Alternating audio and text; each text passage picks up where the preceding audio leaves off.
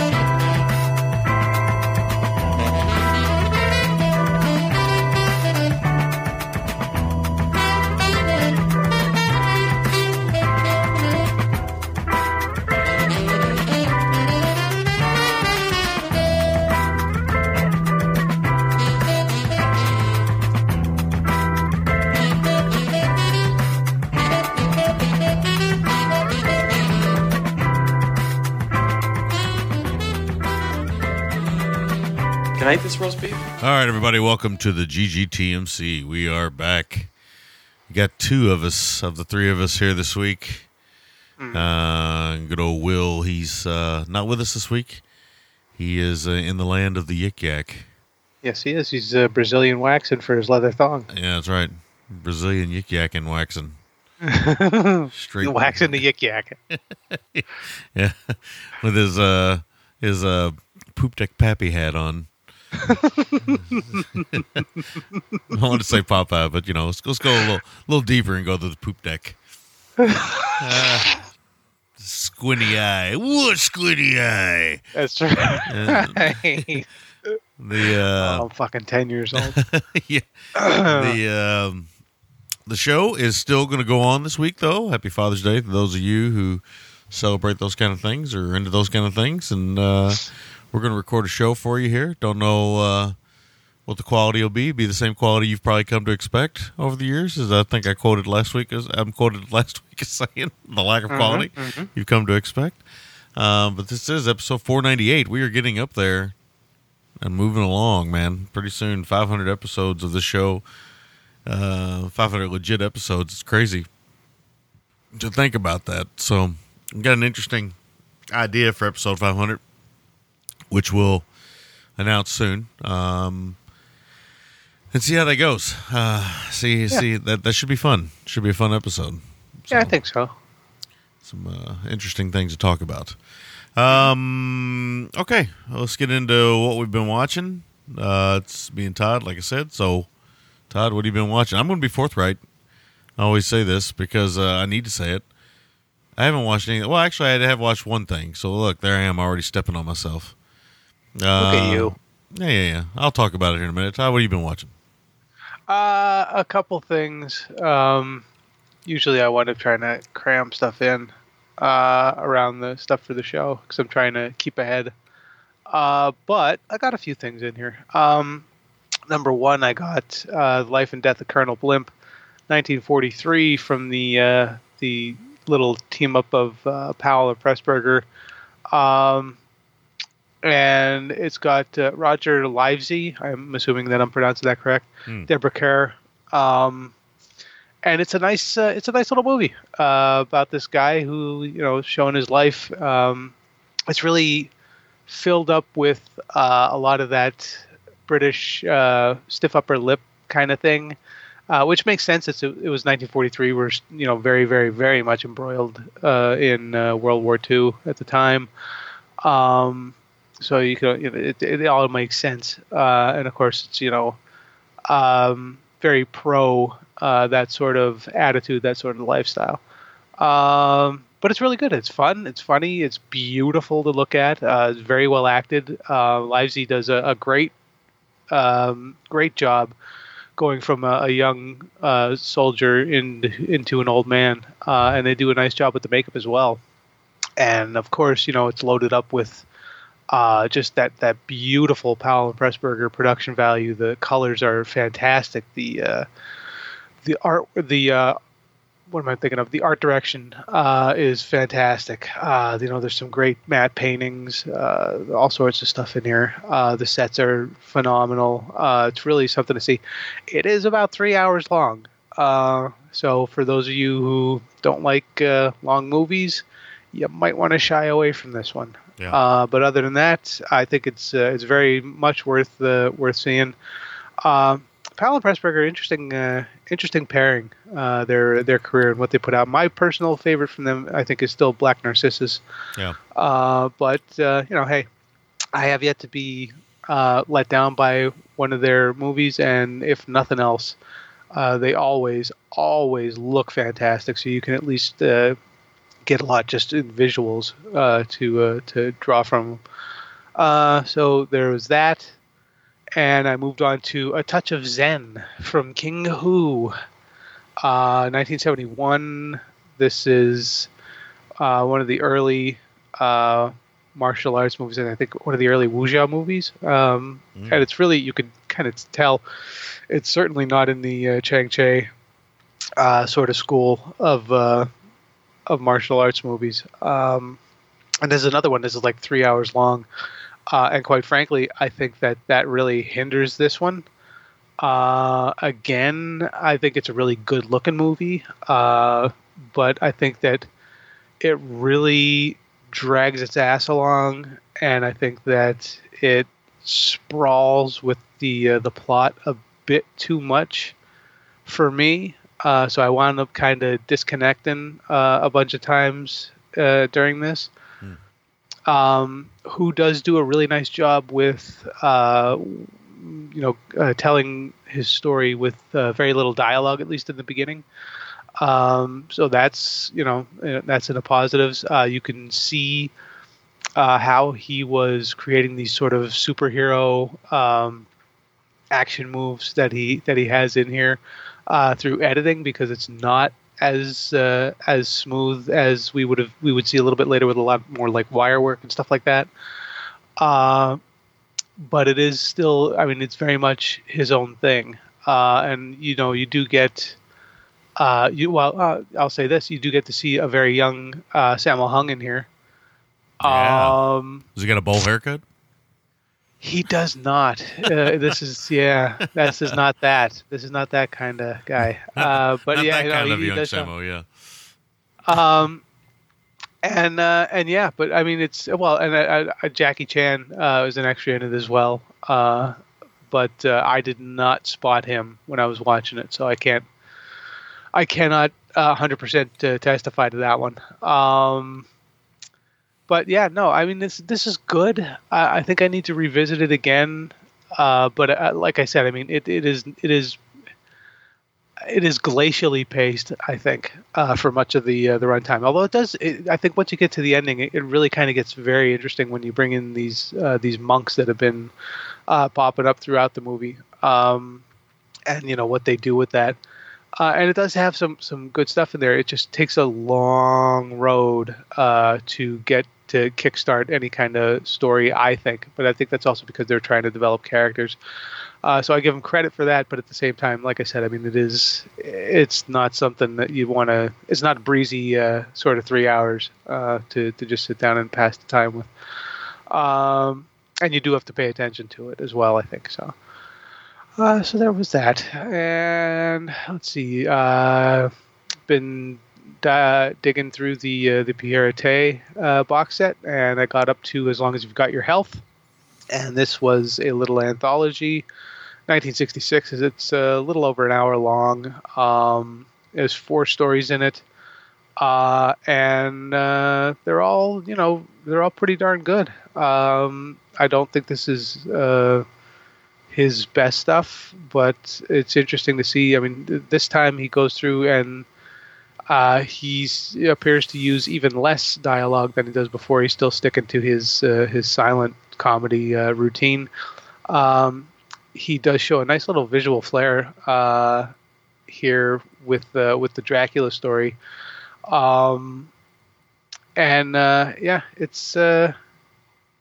It's a Pierre movie, so I mean, you kind of know what to expect. Once you've seen one, you kind of get the idea. Yeah. But it's good. It's quality. It's quality stuff. And like I said, it's only an hour long, so you can easily get through this thing, and it's breezy enough, unlike A Touch of Zen. So there you go. I followed that up with Mr. Stuart Gordon's Dolls, 1987. And this was one that I had never seen before. And then I watched it now, and now I can say that I've seen it. I got to say, this came in right around where I thought it was going to come in.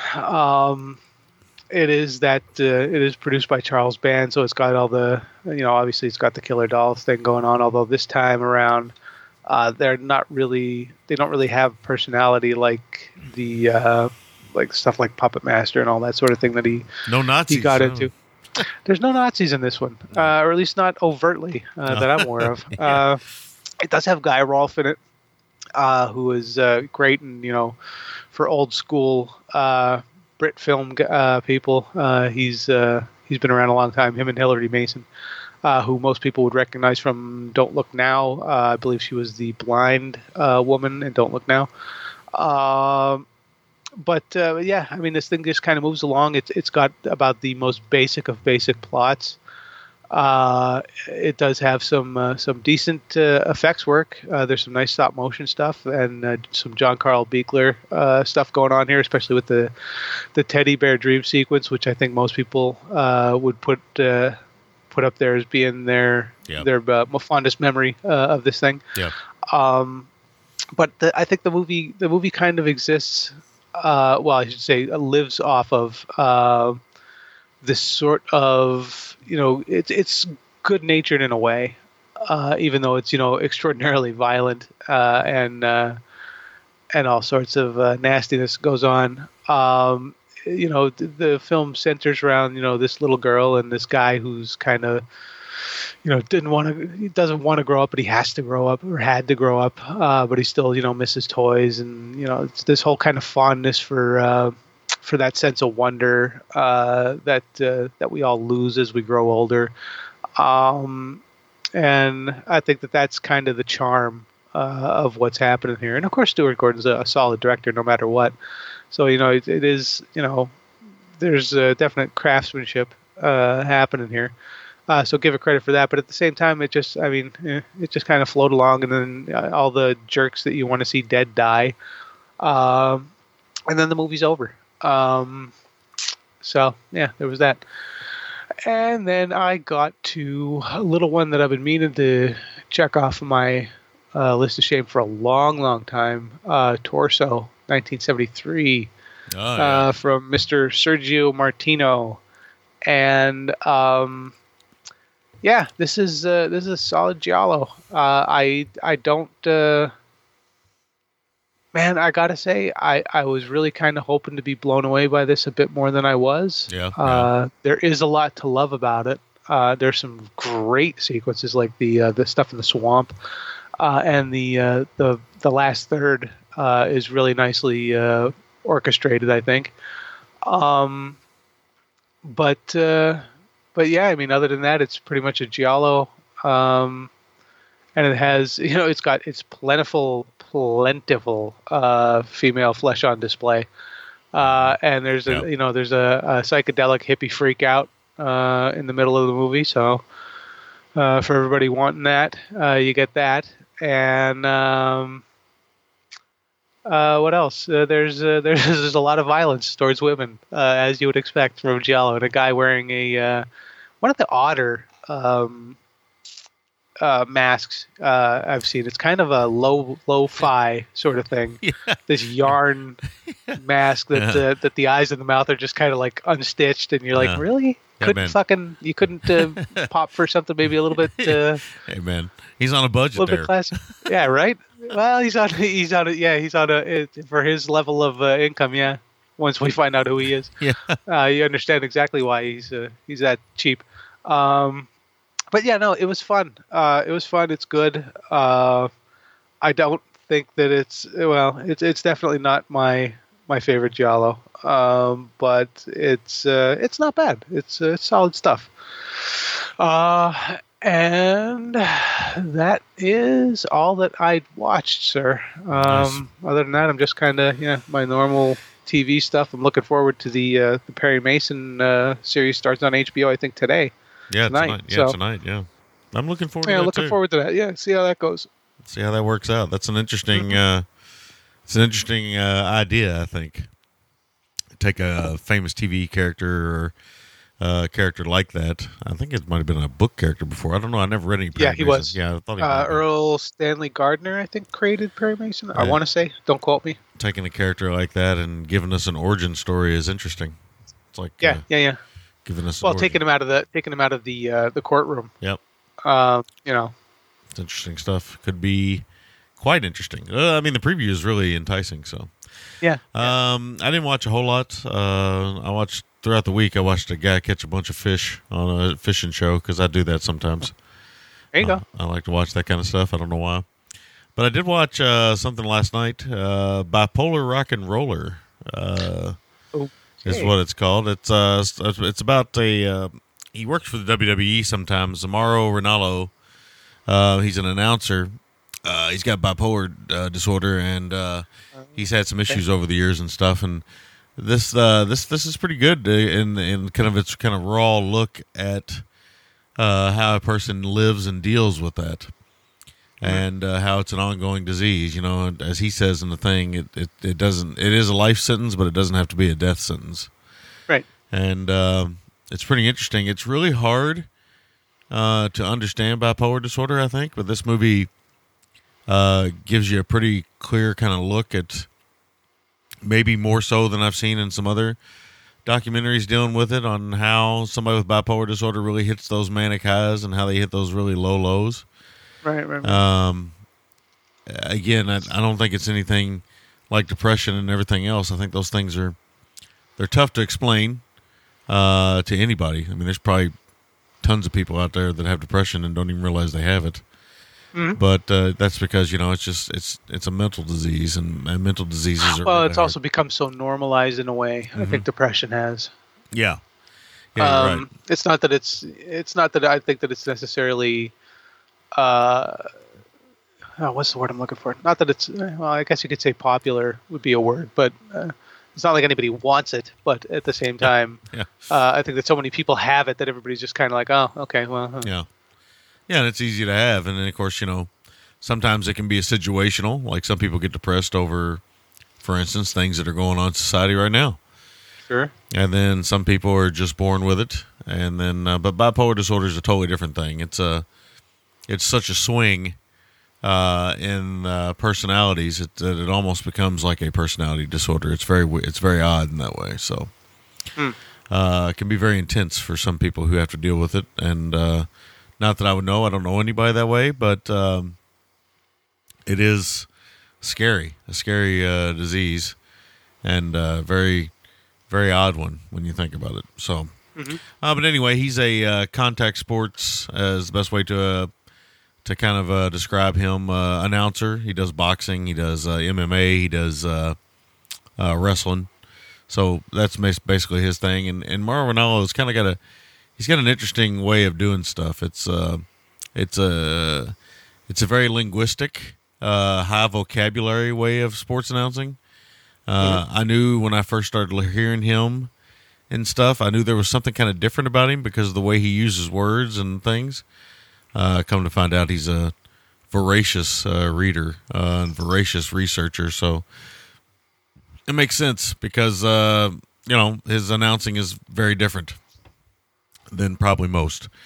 So he's interesting in that way. But this is interesting for him to kind of get his story out there and stuff. And I just kind of happened upon this. I was looking at the Showtime app. I didn't even know this existed. I was just kind of happening upon it. It was an hour and 20 minutes, which is that's a sweet spot there, bae. And as all of us know, when we get older, in those hour and 20 and hour and 90-minute movies, those 90, well, not hour and 90-minute, but 90-minute movies, they're sweet spots. So when we see them, we sometimes jump on them, I think. But I had a good time. I had a good time with it. As good time as you can have is watching somebody kind of suffer from bipolar disorder. Not to make light of it, but it's a good story. Not a great film, but a good story. Worth a look. That's about it. Yeah, like I said, watching people catch fish. That's what I've been doing. I don't know why. I started watching it this week and just couldn't stop. It's one of those things. It's a Chasing Monsters show on Netflix. There's a kind of Quebecois guy on there. Will might know who he is. And he catches, monster fish, and he's so optimistic as those Canadians can be. That joke would go over better with Will here. Me and you are not Canadian, so no, we are definitely pessimistic Americans. Oh yeah, you won't get any optimism here, baby. No sir. All right. Screw that. That's a short intro, but that is the intro. We're going to take a short break. We come back. I guess we're going to talk Urban Cowboy first. I guess. So I guess we'll jump into that. Yeah. All right. Works for me. We'll talk some Urban Cowboy. Urban Cowboy. Yes. Sounds like a adult film that I don't. Sounds like something you would do with your dog. Yeah. What exactly is curbing? All right. We will. It brings many images to mind. I was going to say handkerchiefs, yeah. We'll be back right after this.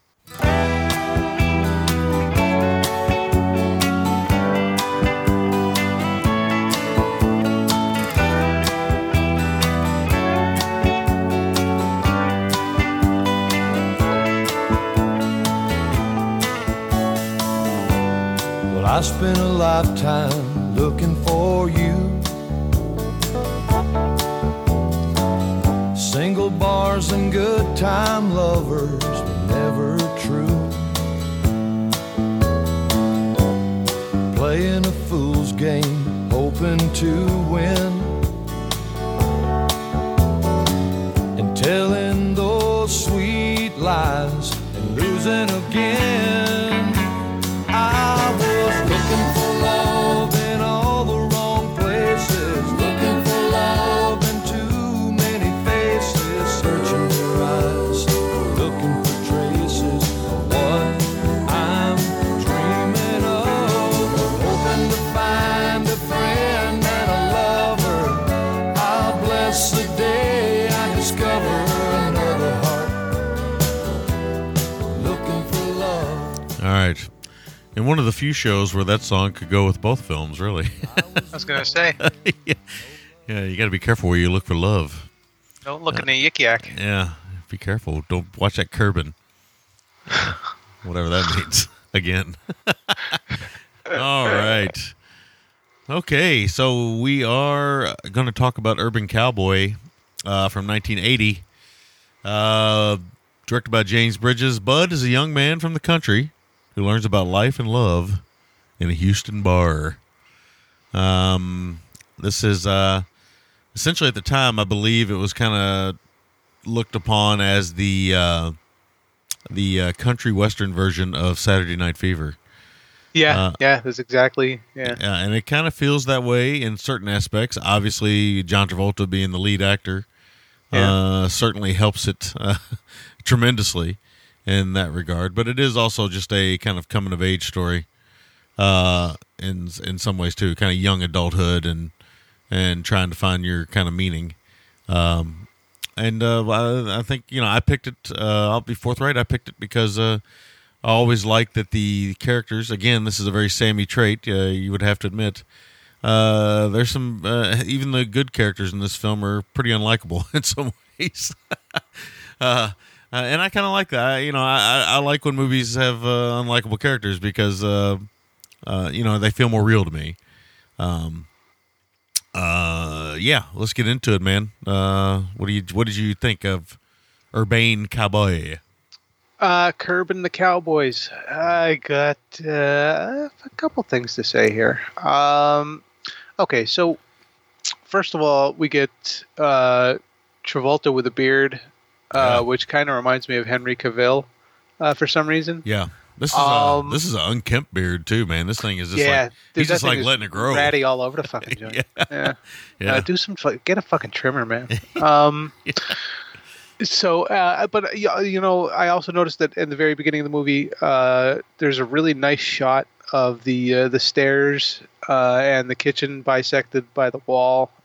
So, I mean, if nothing else, there is a lot of thoughtfulness for shot composition from James Bridges in this thing. It's not something where it's just kind of thrown together. I think that there was a bit of care put into this thing. Whether or not it succeeds really is more up to the individual, because obviously not everybody is into country music and all that sort of thing. Although at the time, this sort of honky tonk sort of thing was very in vogue, especially through folks like Burt Reynolds, and the Hal Needham movies and all that sort of thing. Yeah, it got red hot again for a little while, right? So. Oh yeah, and if nothing else, this movie is like an advertisement for Gillies. Yeah, yeah. And in a lot of ways, that is exactly what it is. Yeah, because it features prominently throughout. So we have a sort of country mouse, city mouse sort of story. Travolta gets in there. He puts his heart into being this sort of country pure kind of guy. He even chews. For those of you who are unfamiliar with chewing, because you're all on the vaping. But he's moving into the big city to chase the American dream, and he moves in with his city folk, but not totally city folk relatives, which is where you get your Barry Corbin connection showing up here. Yeah. I think this might have been Corbin's. I don't know if it was his film debut. I don't know about that. That's not his. Well, no, it is his film debut. Is it? Yeah, he did a couple TV things for that, but man, he's worked a lot. Oh yeah. Well, I think most people know him prominently from Northern Exposure. Yeah. Or War Games is very memorable. Or War Games, yeah. He has a very famous line in War Games we all love. Well, I piss on a spark plug if it'll work. Yeah. He was also I didn't realize he was in Any Which Way You Can. Yeah. That's right. He was one of the he was one of the rich guys that. Yeah. He's in No Country for Old Men. Everybody has seen a movie, I promise, with Barry Corbin in it. He's one of those. Oh God, you have. Kind of modern character actors who's done just about everything. And he's and he's kind of like Ben Johnson in a lot of ways. He feels like what he's putting on screen. Yeah, a lot of time feels real. He's one of those kind of character actors. I agree with that completely. Yeah, he can do anything. He's like I said, he's done just about everything, and he can do just about anything. Yeah, I totally agree. I like that their house is in a new development with power lines right next to them. It kind of brings home that, like I was saying, that sort of that contradiction between the city and the country, and kind of this meeting up of the two, where they're living, which I think was it Houston, or was it Houston or Dallas, or it's Houston. I don't remember. Houston. Was it Houston? Okay. So Gillies, like I said, is the double douche of the film. Yeah. And it's the main center point of the film action. It's kind of like, for those of you who don't know, it's kind of like a giant sports bar for cowboys or rednecks or whatever you want to call them. It was owned by singer Mickey Gilley, and this was at a point, like I said before, when country was hot. So it only kind of makes sense that Robert Evans, who was one of the producers on this, would make the effort to cash in on the craze, just like Gilley did. So, hey, credit where it's due. There you go. We are introduced to Deborah Winger's character, and at Gillies, obviously, and she's clearly meant to be different from the other people, and particularly the women at Gillies, because she doesn't just jump into bed with anyone, although she does jump in with Bud because she sees something special in him, and she's kind of meant to be this independent sort of character. She wants to do the punching bag game thing, even though she doesn't do it very well at it.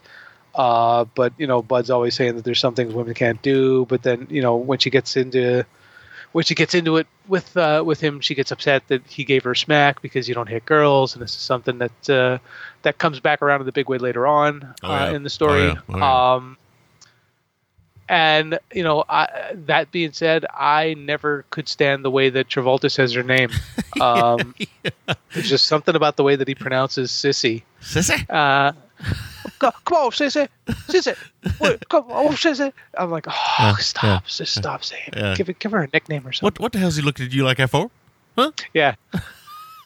Yeah, Travolta, I mean, coming from Vinnie Barbarino, is really, man, it's kind of a bit to take. Although he puts the effort in. I'll give him credit where it's due. Yeah.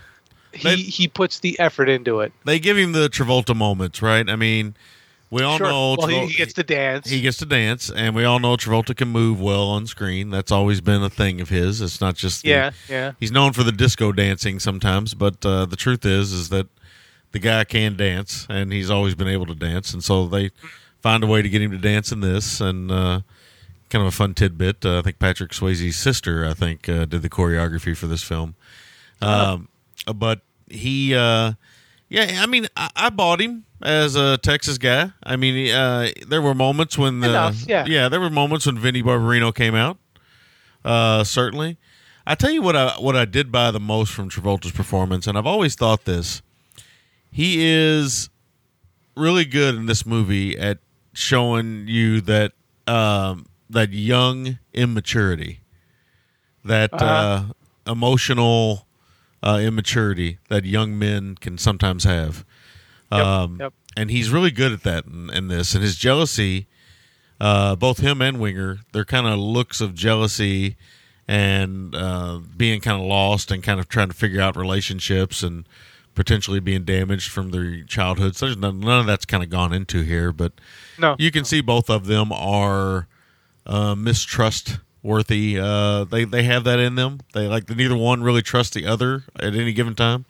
They want to be married. They want to be this lifestyle, but they probably got started. Yeah, they probably got started too soon and didn't realize it, like a lot of people do. And I think that still translates very well in the movie. There's other issues. Obviously, I hadn't seen this in years. And I'd seen it quite a bit growing up, but there's other issues with the movie. But the performances are probably really the highlight of the movie in a lot of ways, especially Winger. She's really good at this. She's really good at this kind of, she did this, and she did another film called Cannery Row with Nick Nolte that I thought was really good. And then she did An Officer and a Gentleman, and she plays these kind of female characters who want to be loved, but seem to be damaged in some way. And then she would go on to do Terms of Endearment after Officer and a Gentleman. And and again, it's the same kind of character, but it's a different type of performance. But she really, I sometimes forget how good she can be. No, it's she's her and Glenn, I think, are the two big actors in the movie. Yeah. As far as legitimacy is concerned. But I like that she has, like you said, I mean, she has this sort of independent streak, but she also has this fragility about her that she's always been able to capitalize on. She never wants to show anybody her weakness, but at the same time, it's very much present. And she has a really great way of playing that. She's always been interesting as an actress, and she doesn't work that much. She doesn't. No, she's never really. She's done a fifth of the movies that Barry Corbin has done. Well, in their defense, she doesn't have Barry Corbin's looks. Yeah, that is true. She's not going to be as popular as Barry she Corbin. doesn't. She doesn't work much. I mean, she works. She pops up every now and then. She'll come on for a little while, and then she goes away for a while. So she must just enjoy her private time, and God bless her. That's what she enjoys. But sure. Every time I see her, I'm reminded that she was a big time up and comer there for a while. Yeah, she was. But I like that, so she gets in there. Her first question to Bud is if he's a real cowboy or not. Yeah. Because that's kind of what the film is about. Yeah. It's this sort of Americana idealism and ethic that real cowboys supposedly had or have. Aside from the movie also being classic boy meets girl story, because in her mind and in this movie and all that sort of thing, cowboys have heart. They're earnest, they're passionate, and they fight for what they want. And in this film, they're also, I think, very simple.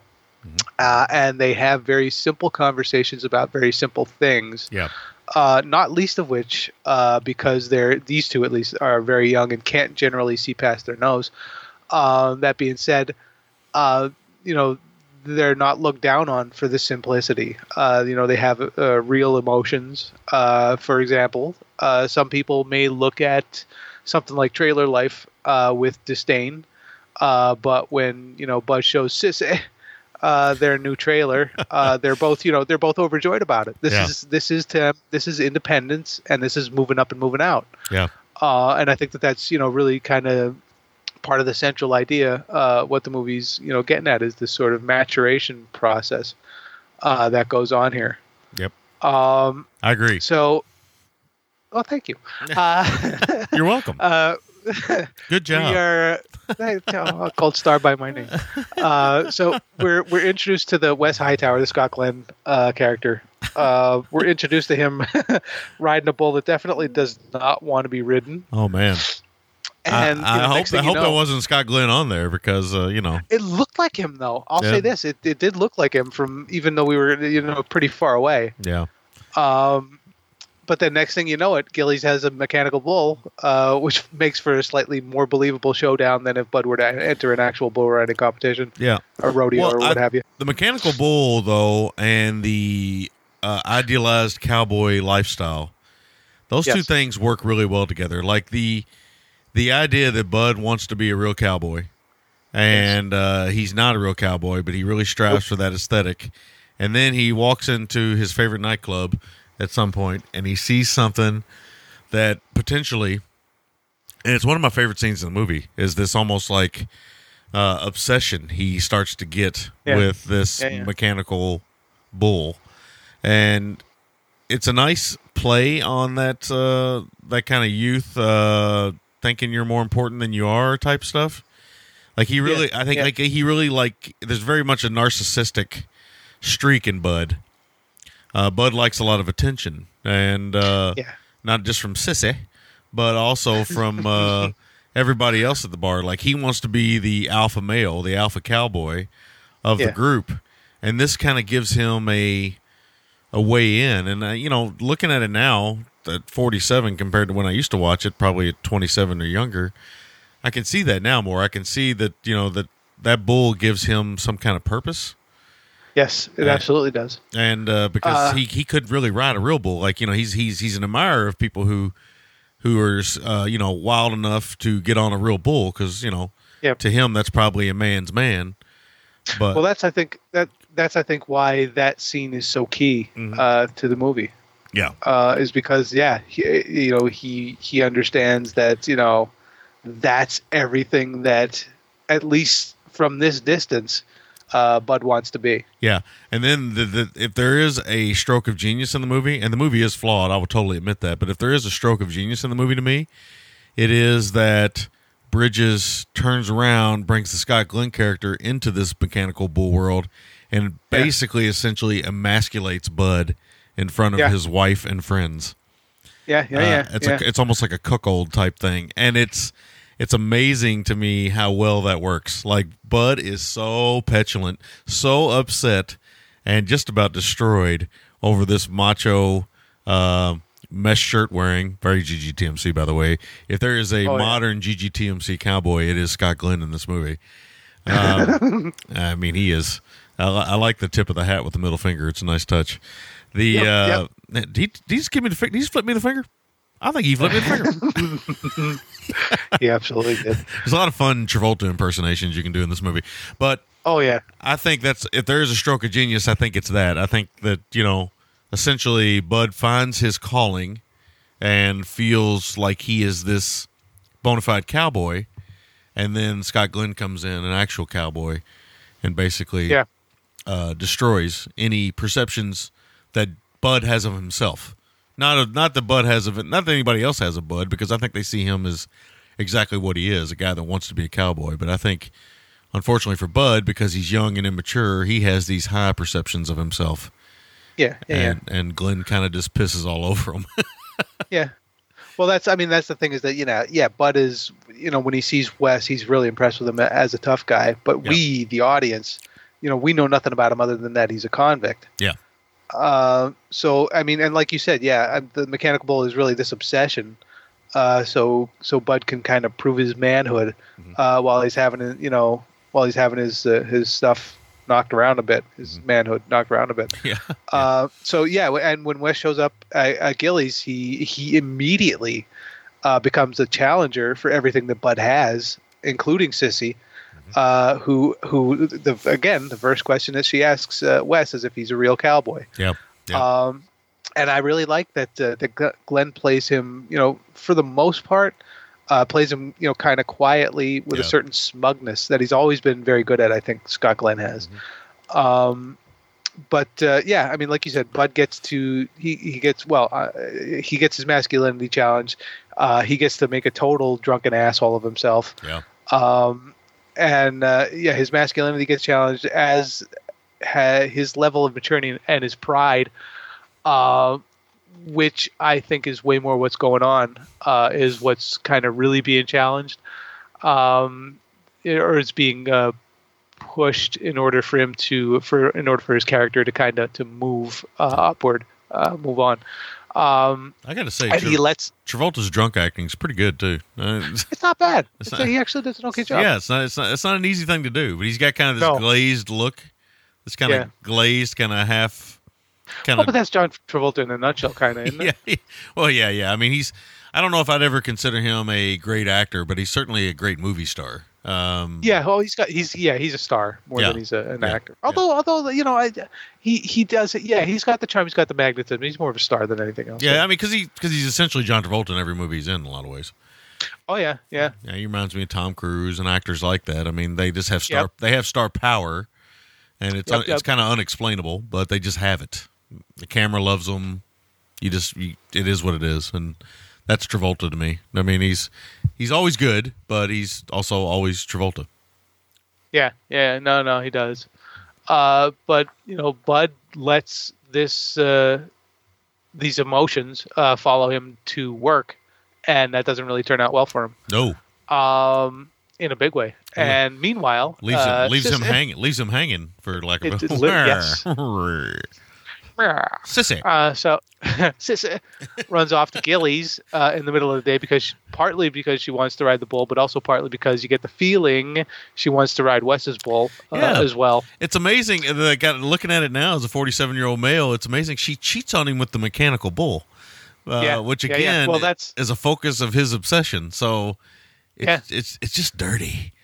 When Bud challenges her to ride the bull and crank it up, it turns into this three-way of people being jerks. And at first you would think that Wes is the most mature of the bunch, having been in prison in that, and he's certainly more mature than Bud. But I think that he's also definitely not above being this little mischievous sort of prick character. Yeah. And he's he's really not as mature, and he's certainly not as what's the word I'm looking for? Nice a guy, really, as you might be led to believe by his cool exterior. Yeah, it's funny. All Bud has to do is accept that Deborah Winger's pretty cool on a mechanical bull, and life would probably go on like normal for Bud. Mm-hmm. But Bud can't do that. Nope. He will not let that go. He will not let it go. He is going to prove his point, and it's like it's a lesson in stupidity and immaturity, and it really is an interesting. I mean, I think one of the reasons why I like this film, I think in some ways, is it's a starring role, but it's again some of that 70s cinema kind of bleeding into the 80s, and that our lead is again he's not incredibly likable. He's a bit of a shit. Yeah. So where was I? Okay, there was. So I think that like I said before, Bridges I think does show a nice visual style. Some of the shots in the film I found truly impressive. Yeah. The film also does a very good job of feeling, I think, lived in, and capturing the ambiance of the locations where it was shot. There is also a lot of country music, so if you're a fan, you'll find a lot of that here to enjoy. If you're not a fan of country music, you will be cringing a lot through the movie. Potentially, yes. Oh, yeah. Everybody practically makes out on the dance floor at one point, which also leads to one of the more dicey lines in the film. It's when, well, I won't say it, but if I heard it right, it was kind of a little sketchy, that line of dialogue was. Having, with Bud asking Pam a certain question. But Pam, who, of course, shows up and is the challenger to Sissy. But this is also this is the dividing line in the movie. Pam is this quote unquote rich bitch playing at cowgirl. Same as Wes is not a real cowboy, or at least not as this film sees them. Going back to what I was saying about their earnestness, their authenticity, all that sort of thing. In terms of what they can do physically, yes. In terms of what they are at heart, no. And I think that it's Bud and Sissy's time apart with these other two that makes them realize they're meant for each other, because they are, like I said, authentic. All you have to do is kind of look at the difference between Gillies and the less, cowboy sort of bar that Pam frequents, to kind of get the feeling of where these folks belong. Well, again, that comparison to Saturday Night Fever is very prevalent in that in the females. You got the one that's kind of a regular, the Deborah Winger character, and then you got the one that comes from the city, or comes from the high class or the high end or the even just you could just say financially established area of Houston, and comes in and she just wants a cowboy. Because she wants one because they're chic. Yeah, exactly. So, if you remember Saturday Night Fever, obviously he's got two women in that too. One who fawns for him and one he fawns for. So, yep. You get some that worm eating shot, which, man, now that I think about it, I don't remember it all, but apparently it's in there. Yeah. You get a Dolly Parton lookalike contest. Yeah. And you get, I think for most people, how about that though? So many dollies lined up on that stage. And then you have, I think what's most memorable for a lot of people is that Deborah Winger fucking the mechanical bull scene. Yeah. That's a very memorable scene. It's one of those moments. And she does a hell of a job. Oh yeah, she does.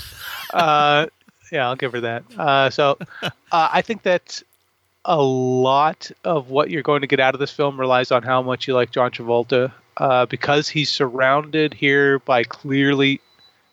Can you hear the dog? Okay. Anyway, because he's surrounded by clearly better actors, or at least better suited actors. Like I said before, about him kind of slipping in and out of the Barbarino sort of thing. And again, it's not that I don't like Travolta or think that he's untalented, but he does have that certain personality type. He has a certain knack for insolence and tantrums, and you can always feel his Travolta-ness when he's on screen. So like I said, he's magnetic in that way. He draws your attention at all times, and not necessarily for the betterment of the movie on the whole, but certainly, when people think of Urban Cowboy, they usually don't think of Deborah Winger or Scott Glenn necessarily. They think of John Travolta first and foremost. I think that the film is easily a good 30 to 45 minutes too long. But I also think that those extra minutes don't really feel like they're adding much to the story. Like there's a very dramatic thing that happens just before the finale that just doesn't seem to add much of anything, in my opinion, other than be something dramatic. And ostensibly, it's kind of there to just give the Winger character a reason to come crawling back. Yeah. Well, it also gives us some kind of comeuppance with the Bud character too, who's again not a likable person. Sure. And likewise, the end, suddenly chucks in some action aside from the rodeo. Yeah. Seemingly just to have some action. Yeah. And I don't know that's odd. Yeah, it just doesn't seem to. It seems at odds with the rest of the picture. Does with me. Yeah, I mean it's like a moment of danger that unless you're a female character in the story, there's no real danger. Well, I guess there are some fistfights, but it's a moment of amped up danger that kind of comes out of nowhere.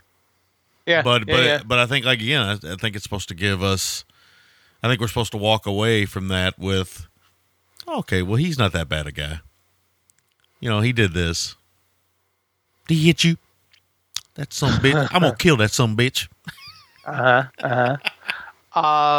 So yeah. But I mean, yeah. So the film is far from perfect. And I think that I'm going to go out on a limb here and say that you like it much more than I do. And fair play on that. I mean, it is what it is. Yeah. I also suspect that you may harbor some feelings for Jesse LaRive in the film, who plays Jesse, the same as Tony Danza always played someone named Tony. But she's the Winger's girl pal character in there, and she has a very unique look to her. She does, and I am a fan. You have this correct. The more we get to know each other, the closer we get. Yeah. So, yeah. Man, I got your number. Yeah. Do have a thing for certain things. Yes. Yes, indeed. Well, we all do. We all have our proclivities. Yes. And although I do got to say, Deborah Winger in a cowboy hat, she's all right. She does something for me. Yeah. She's cute in this movie. I don't know if sexy's the word, but cute is definitely alluring. Yeah. There's something about her here. Yeah. And those are the notes that I got on this. So yeah. Kick it over to you, bud. I think, revisiting this, I hadn't seen this it's been a long time. I hadn't seen it in a long time. And I think, I thought I liked this movie more than, looking at it with a critical eye, I can certainly see its issues. It is overlong, I agree. Not because it's 2 hours and 15 minutes, but because it's just flat over long. There's a lot of kind of extra stuff in here that doesn't really kind of keep the story moving. Like even though there's a scene that I really enjoy where he's driving through town and he sees her working on a tow truck and he waves to her. Yeah. Like they're friendly, and she gives him the finger, and he gives a triumphant middle finger back. I mean, it's one of the better middle fingers in cinema history. Let's put it that way. It's a good one, but it's kind of pointless to the story. It's the little moments like that. There's a lot of those that are take it or leave it. They either add or don't add to the story, and I don't think they're necessary. Right. But they're kind of interesting in that way. I found it kind of. I like the story because I think, all of us when we're young, we're trying to find ourselves. I didn't find myself in a country bar. I didn't find myself in any bars, really. I kind of found myself kind of by accident. And I think everybody kind of has their own way of doing it, no doubt. Mm-hmm. But Travolta's had this career where he's kind of found himself in these movies where he's playing this young up-and-comer character who's trying to establish himself, and it just so happens nightclubs and two of his bigger films have been a prevalent part of that. Now, James Bridges, he didn't live very long. He died young. He was only 57 when he passed away. He looked older than that. I don't know what he passed away from. I don't know if it was some type of disease or a heart attack or cancer or something like that. I don't know, but he's an interesting filmmaker. He made the China Syndrome? Was that he made that? China Syndrome. Yeah. And he made a couple other things that were pretty good. He ended up working with Travolta again in kind of the infamous Perfect movie. I just popped my pee there in the mic real good. But he worked with Travolta again in that, which was kind of an infamous flop. Although I am a fan of it because it's absolutely ridiculous. But he made the Paper Chase as well before this, and Bright Lights Big City was the last thing he did. That was the Michael J. Fox movie. The Michael J. Fox, yeah. Which is a pretty good movie. So he was a good filmmaker. He also wrote Colossus: The Forbidden Project. How about that? Ooh, I like that one. Yeah. He was a good filmmaker. I think that really, in some ways, he was just kind of finding himself as he was going along, because 79 he makes the China Syndrome, and by 93 he's dead. So I mean, it's only 14 years. I mean, that seems like a lot, but as you and I know, the older you get, 14 years isn't very long at all.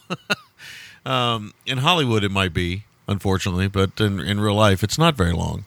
So I think there was probably some more films to come from James Bridges, but I guess obviously some things went down.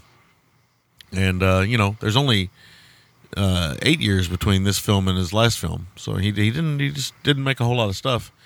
I agree with you. The film is competently shot, competently made, if overlong. There's a lot of drama for drama's sake, I think, in some of the stuff. There may be one too many visits to the Gillies.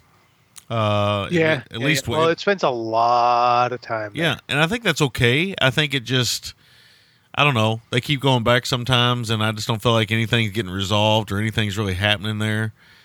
It just kind of becomes like this place where everybody hangs out. So you kind of go to work, and then you go home, and then you go to Gillies. You want to go Gillies tonight? Sister, you want to go to Gillies? It's like the Peach Pit of of Urban Cowboy. Yeah. I think that Winger and Travolta really are the kind of core to this movie. Her more so maybe than him, but certainly this kind of young married couple immaturity thing, because both of them are immature. Bud is clearly more immature and dangerous. I mean, this is a guy who hits women, so he's not exactly perfect. He's got some bad. There's some badness to him, some awfulness to him. That kind of comes with immaturity, but she's also quite a button pusher in some ways. I think because she realizes she's gotten herself into something that she doesn't know how to deal with. It's odd that I noticed in the movie this time around that they never really push. She never really pushes to have children. They never really push to do that. I don't even think it's ever even talked about. Like it's that early in the marriage. Yeah, it's that early in the marriage. Like they don't even talk about having children.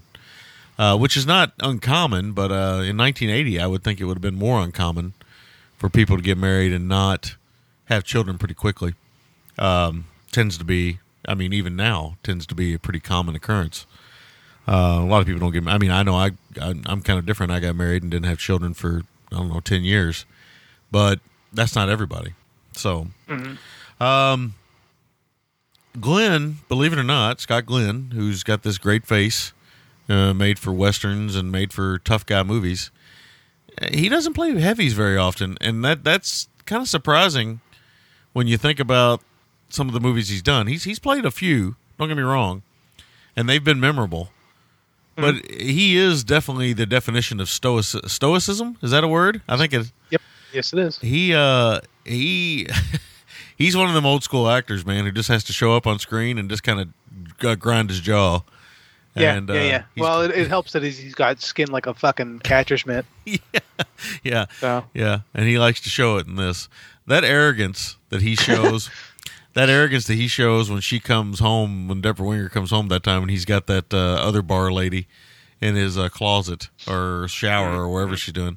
The arrogance on his face is pretty amazing. It's like, what a prick.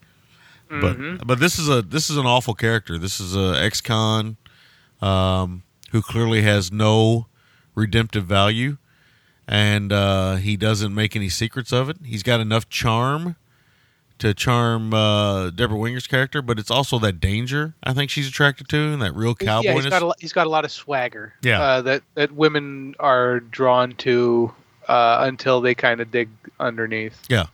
And I think really that's the underlying theme of this whole movie is masculinity. I mean, this movie's all about masculinity. It doesn't really care too much, even though Deborah Winger is very central to the story. It doesn't really care about her plight so much as it cares about Bud's. And that's something that I came away from this from really kind of realizing this time that it really is a man story. Like, I don't see any... I don't know, unless you're a female and you're terribly attracted to John Travolta, which is quite possible. He's a good-looking gentleman, especially in this era. And he was very popular with girls when I was growing up, young girls, especially kind of preteen, right around adolescence age. He was still quite popular with those girls. But mostly the generation before us, he was like, Tiger Beat hot, like Vinnie Barbarino was a thing, right? Oh yeah, And people loved him, especially the young girls. And you can see why, because Travolta's got a charisma that he's got a very likable face, a certain type of charisma that's kind of unexplainable, and this is what it is. And I think that if you're a female and you watch this movie now, you probably think, wow, this movie's unless you're into Travolta, I just don't think you're gonna get a lot out of it, because I think Deborah Winger's really good in the movie. I think her story, it's got a pretty nice kind of narrative circle to it, but at the same time, it's a weird thing because she kind of feels like filler in some ways, and it's kind of an odd thing because she comes across really strong in the movie, but at the same time, she comes across really weak in the movie. So it's a weird thing, but I really did enjoy her performance in the movie. I got to say, going back and looking at this, I knew I'd like Travolta because I have a soft spot for John Travolta. I'm not going to lie. I mean, I watched The Fanatic, and I do have a soft spot for him. I think he's an interesting actor. I think he's at times both completely engrossing and other times completely not in the right movie. And for some reason that works for me sometimes because he's just kind of so odd in a weird way sometimes. But, I do have the people around him, I agree. Most of the acting. We should mention. Was it James Gammons again? That actor. I think the kind of the guy that owns the bar. Yeah. Yeah, he was in the beginning of Silver Bullet. Remember? Yeah. Yeah, he got his head tore off in the beginning of Silver Bullet. Yeah, that's right. And he's a very famous character actor too. He's one of those actors that if you see him, most folks would know him from Major League. Yeah. You may look like Maze, but you hit like shit. Like shit. Yep. Get under the fucking ball. Yeah, he's got a great voice and a great look, and he usually has a mustache and things like that. But he's a lot of fun in the movie, and Barry Corbin's really good. I mean, it's a small role for Barry Corbin, but he's really good as this kind of he really plays the uncle well, almost like the Gary Busey-esque type uncle, in that he cares about Bud, but he kind of pushes Bud into first night in town, he takes Bud to Gillies.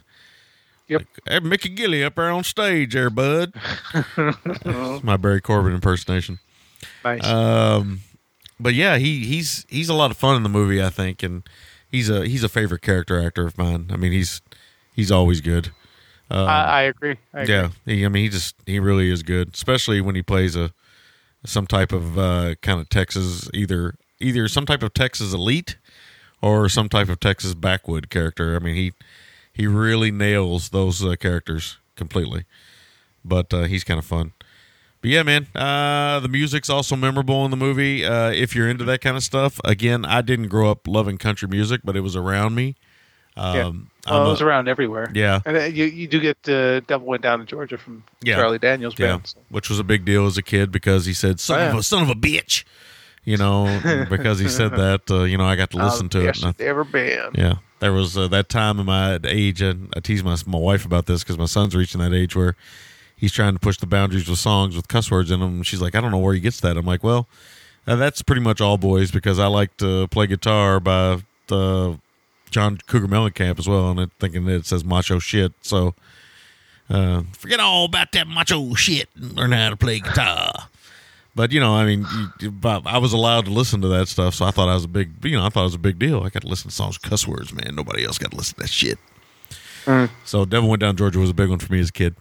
Plus, one of the things country music does very well is tell stories, and it's a kind of a narrative song form, more so than some other song forms. Certainly more so than pop, but probably it's really weird because the dichotomy between country music and power metal couldn't be more different.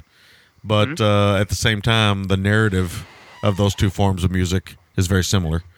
I would agree with that. Yeah, and then telling stories and stuff. Although one is more kind of, dragons and magicians and sorcery and things and fantasy, whereas the other is more, hey, my old lady stepped out on me last night. Let's get drunk.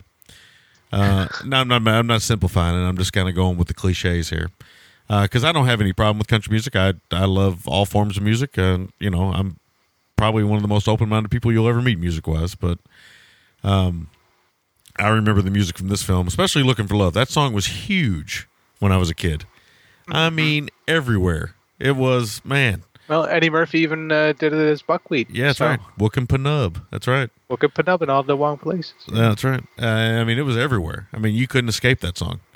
And Johnny Lee is a very interesting country star with his hairy shoulders. You see him in this movie here, and it's like, whoa, you need to trim those. Yeah, you might want to invest in the clippers. But no, I had a good time with it, but I got to say, going back and revisiting it, it is not as entertaining as I recall it being. It has some really good moments and some really good scenes and some solid acting. But it is, I agree with you, it is overlong, and it does hurt the film in some ways. But I'll kick it back over to you for MVT's Make or Breaks. Alrighty, MVT, I'm going to go with Travolta. I think that you either like this movie or don't, depending on if you like or don't like Travolta, because he's in pretty much every scene, and you definitely can see why he was so popular, and that he was okay with trying to stretch his legs a little bit, though you could also argue that this film could basically have been called, like we kind of said from the beginning, Saturday Cowboy Fever. Yeah. Saturday Night Cowboys. I mean, that's definitely in there. Yeah. Make or break, I'm going to go with the scene at the rodeo when Bud first sees Wes. Like I said before, I mean, this is where everything kind of clicks into place for the rest of the story to unfold, in my opinion. And it's kind of central to the story of the movie. So score for me is 6.5 out of 10. I like this thing. Definitely don't love it. I'll even go out so far as to admit that, yes, it's partly because of the way that Travolta pronounces Winger's character's name. But, you know, hey, what are you going to do? Don't be a sissy, Todd. Go. Oh, sissy, come on. Up your nose with a rubber hose. Twice as far with a candy bar. Didn't expect that comeback, did you? No, we did not. That's you gotta be, that's all I got. You got to be a real fan to know that one. Yeah, right. You got. I had Welcome Back Kotter sneakers. Yeah. As a kid. So. I had a Welcome Back Kotter lunchbox. Nice. Kick it over to you, buddy.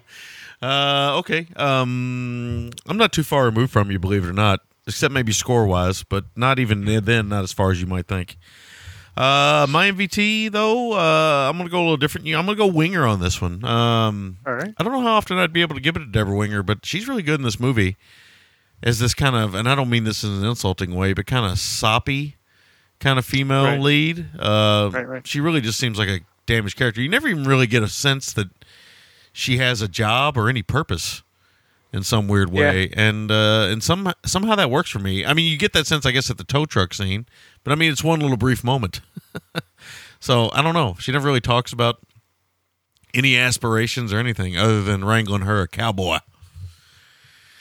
Which again, for Houston at the time and everything else, that might have been all it took. I mean, girls, there might have been women teaching their daughters, "Hey, get you a real man, get you a cowboy, and you'll be fine. He'll take care of you. He'll buy some land. You'll get some cows and some sheep, and life will be good. Get you some babies running around." Simple. Yeah. Yep. I mean, there's still a big chunk of country population. I know from living in a southern state that there's still a lot of that's still taught to this day. Find you a guy with a good job, a good career, and maybe make some babies and chill out. It's still a way of thinking. My make or break scene, I'm going to go with what I call the cuckold scene. If Will was here, he'd love that because he thinks I have a fascination with cuckolds. But I think that it does. Well, yeah. I mean, that's not really my thing, but it's funny. It does come up quite a bit. Well, he likes prostitutes. So. Yeah. So cuckolded prostitution in cinema, I should say. Yeah, and I like it in cinema too. The cuckold, I guess. But the emasculation, though, I do enjoy when male characters are put upon, because I think the male ego is a fascinating thing.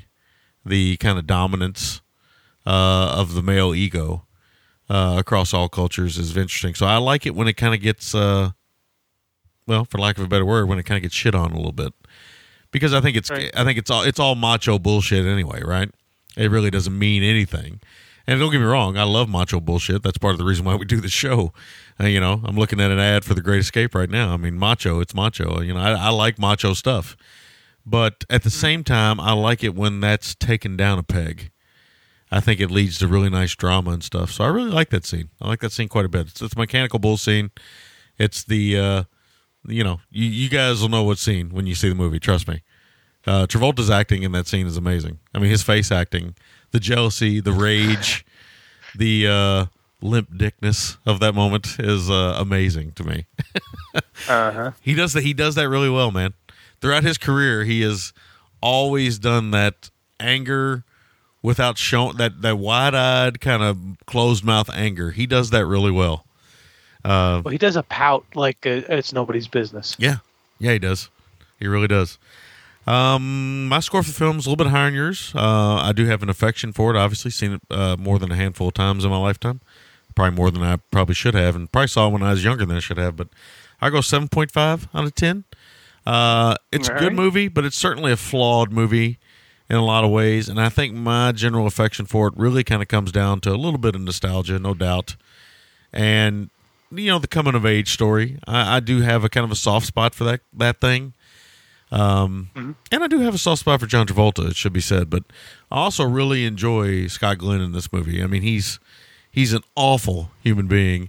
And I think he does a pretty awesome job of being dangerous without saying too much. Yeah.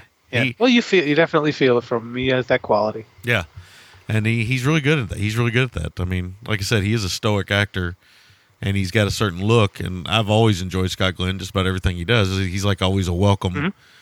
Mm-hmm. He's always welcome when he shows up in a movie for me. But in this one, he kind of comes across as this greasy, nasty redneck cowboy, and it works. It just works, and he's a dirtbag, and he doesn't have to do a whole lot to prove it. What's funny is even the James Cameron's character, even he sees him and he's like, oh shit, this guy got out, but he gives him a job anyway. Yeah, but he buddies up to him pretty quick. Yeah, well, I mean, he's good muscle, right? I mean, he's dangerous. Yeah, so, yeah. All right, so that's our thoughts on Urban Cowboy. Just got a Blu-ray release. By the way, I want to say, just for the Blu-ray review aspect of it, don't pay too much for that Blu-ray if you want to own it on Blue, because it's okay, but it has really no special features on it much whatsoever, and it's on Amazon Prime, this movie. So if you want to watch it, you're probably getting the same print there. So I would just watch it there if you need to. It's a shame it doesn't have anything. I wanted it for my collection because it's an important film for me growing up. I tend to buy films that were important to me growing up. Like I'm still waiting for that Criterion edition of Robert Altman's Popeye. But go back to the poop deck peppy talk we had earlier. Yeah. What squinty eye? What squinty eye? Here. We'll have to review that at some point. He's large. Yeah. I love that. I don't know why I love that movie, but I do. One of the things about that always, dude, the songs in it are so flat.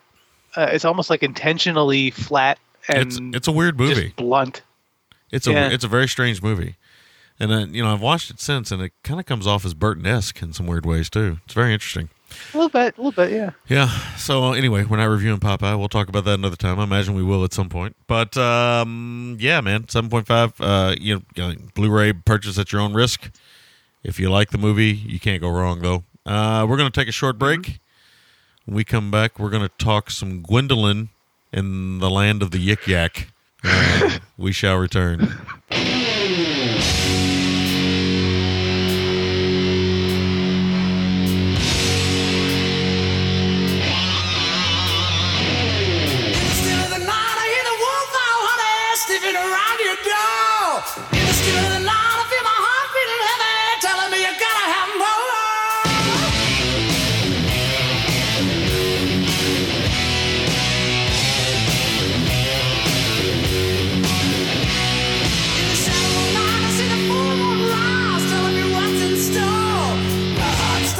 My body started shaking and I can't take no more.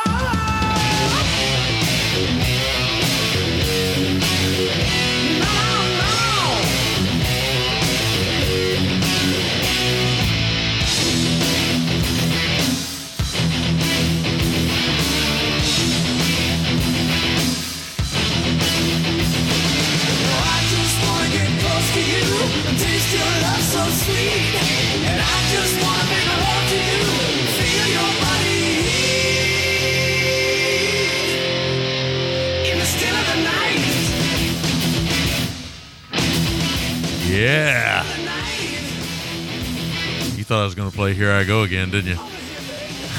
I was kind of thinking that's where you were going, yeah. Yeah, that's the more prevalent Tawny Katane video, but if I have my choice, I'll go with Still of the Night.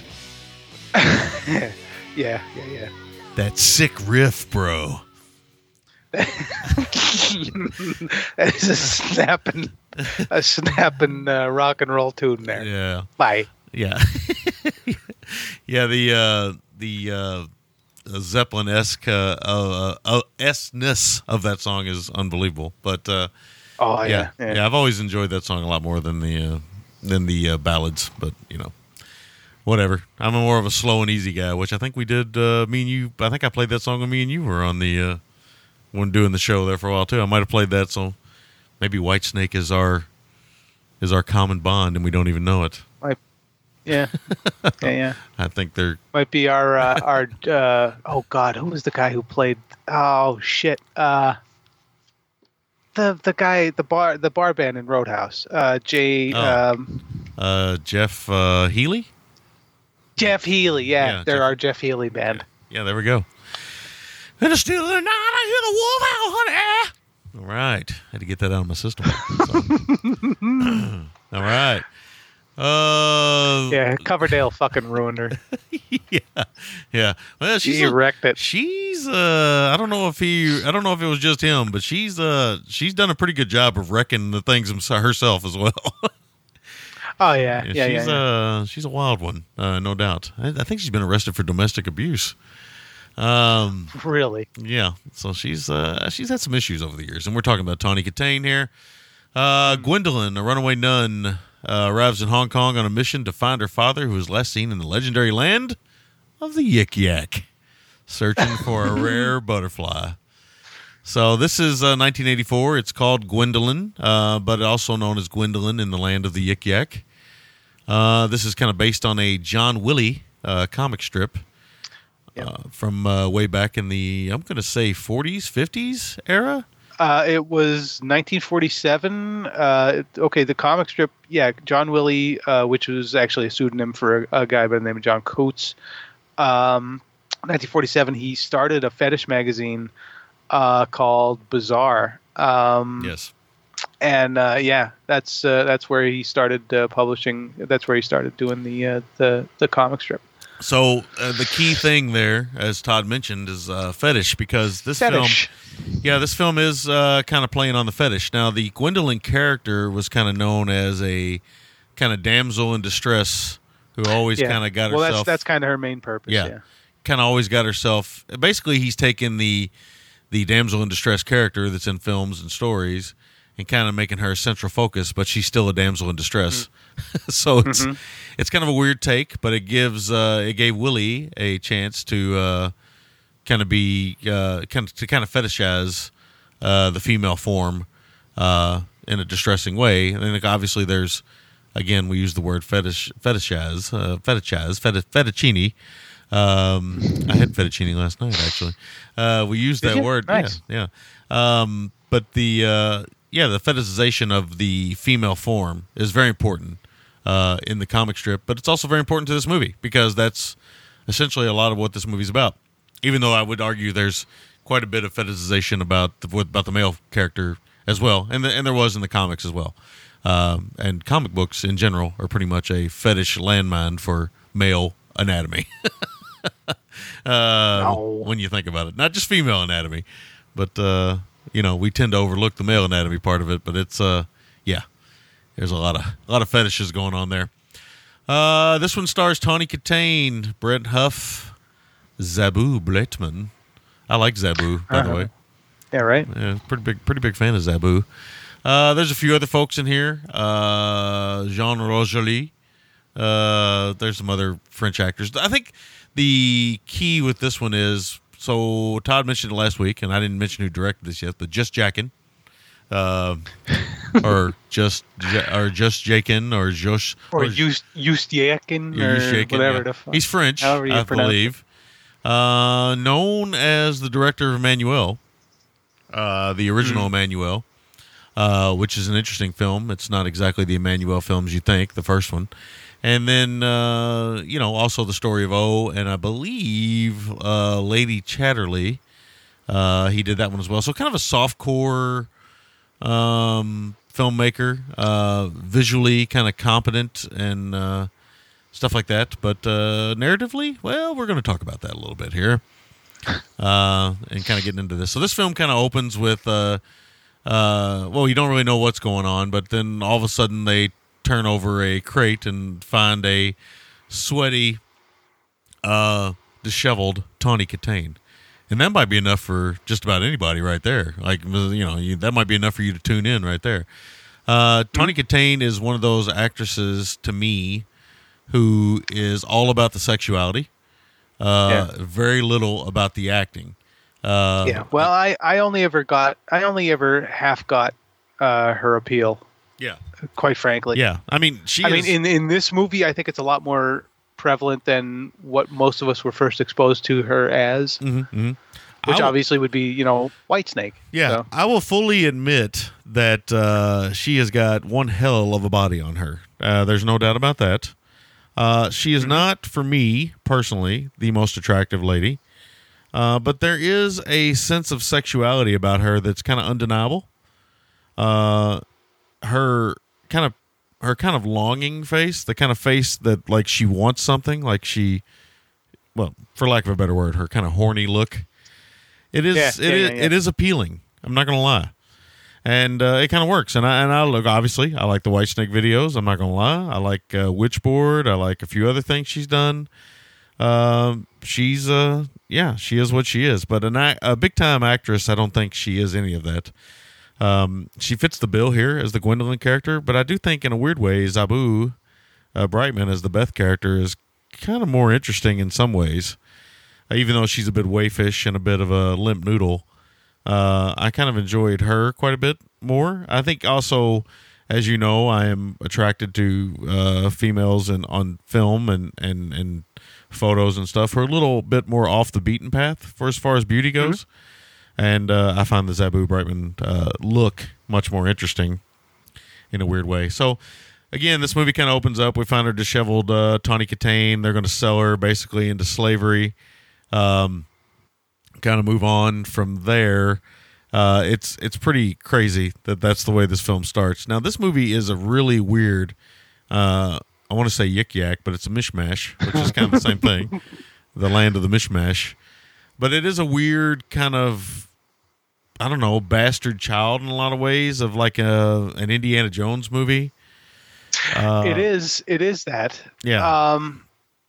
That being said, I think that it's also very much in the tradition of stuff like Roger Vadim's Barbarella or even Corrado Farina's Baba Yaga. Yeah.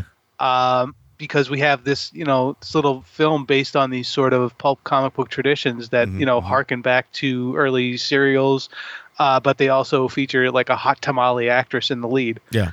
Also, so I think that you get a lot of that in there. Yeah, Danger Diabolic. It reminds me of that a little bit too. Yeah. There's a little bit of that in there as well. So there's kind of like this, these handful of films you can think of, even Flash Gordon in a way. Yeah.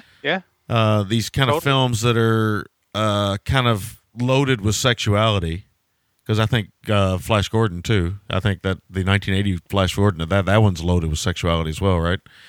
Oh, big time. Ornella Moody. Yeah. Oh, forget about it. Oh man.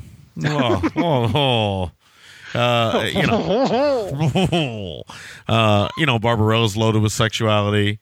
Danger Diabolic's loaded with sexuality. These films. Now this one gives you a little bit more skin than those.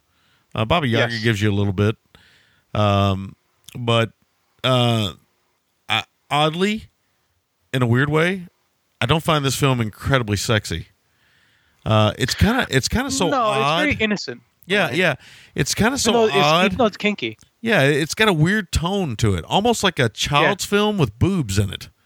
Yeah. And totally. It's a really weird creation, and you can totally see why it's become a cult film, because it is this kind of, except for boobs, it's essentially kind of a kid's fantasy, kind of a not a superhero, but kind of a, an Indiana Jones kind of hero fantasy. in some ways with a female character outside of the thongs and the orgies and the fighting to have sex with a character and and all these. Now, I know that sounds weird to say, but you got to see it to kind of know what we're talking about. Well, I think that it's primarily, yeah. I mean, despite the more kinky aspects of it, it's light adventure. It succeeds, I think, well enough at keeping the pacing and the action up, and I think that's kind of where that comes from, is because it is really hearkening to Raiders. I mean, that's the big cinematic maybe more Temple of Doom, really, in some ways. Yeah. Well, I mean, yeah. I don't know I can't remember what year off the top of my head Temple of Doom came out, but I mean, it's right around this time. 83? Yeah, it's right around this time. 84? And this has got a really strong Temple of Doom vibe to it because, you got your characters starting out in in some type of Hong Kong type area and then kind of somehow ending up in a desert and a jungle and then, in some type of labyrinthine castle or complex of some sort. Yeah, and then a bunch of craziness going on. And when you think about Temple of Doom, there's a bunch of craziness going on in Temple of Doom. Again, it's I think I brought it up last week or the week before. It's kind of amazing what they got away with in Temple of Doom. And it's why I've kind of always had a soft spot for that Jones film in particular, because I kind of felt like I was crossing over at the time into more adult film fare. And I remember being really kind of, really appealed to me that, eating monkey brains and the hand in the chest and just the overall kind of blood and the kind of fetishistic kind of horror that Indy goes through in Temple of Doom. Because if you think about it, it's very much a whips and chains kind of movie. And it's very interesting. But this film, it's a really weird kind of creation in that, the whole time I'm watching it, I'm like, man, am I watching a kid's movie? But I'm not. I'm watching a grown-up movie, for lack of a better word. But it has this kind of really weird, as you said, to kind of put it, this innocence to it that kind of almost reminds me of kind of like the first time you see like a Betty Page photo or something like that. That kind of early adolescence where you're starting to recognize. You suddenly feel a tingling you did not know you could feel before. Yeah, exactly. And I'm not talking about the bondage Betty Page photos that came out later. I'm talking about the early pinup kind of cheesecake photos that she originally established herself with. But it's certainly, in that era anyway, with the John Willie comic and stuff like that. And there was a lot of this type of females in peril type of fetish stuff out there. Very interesting. I also remember Betty Page, a lot of those photos shot by Harold Lloyd. Remember that? He shot some of the Betty Page stuff. Isn't that cool? Huh. I always think it's interesting that Harold Lloyd would go on to shoot kind of softcore porn. Yeah, what a career that guy had. So this movie, it's a weird thing. I'm going to go on record and say the most sexually enticing moment of this movie for me is when Brett Huff manages to make them take their tops off in the rainforest in the jungle. For whatever reason, I found that incredibly hot. And, I'm just throwing it out there. I'm just saying, I'm being forthright here. But it works for me. It worked for me because he managed to talk him into it with no problem whatsoever. Well, it's interesting you bring that up because, I think it has one of the more unusual love scenes in cinema when he talks the ladies towards orgasm while they're tied up. Yeah. So I found that one kind of interesting. Yeah. And Brett Huff he's good in the movie. He's got this kind of chiseled jaw. He's got a nice physical presence. He's not the greatest actor, but I've seen more than a handful of Brett Huff stuff, and he's pretty good in this as this kind of charming, kind of roguish, kind of Indiana Jones / Han Solo. Basically, what Harrison Ford did for many years. This kind of roguish, for lack of a better word, this kind of, I don't know, asshole with a heart of gold kind of character. Well, yeah.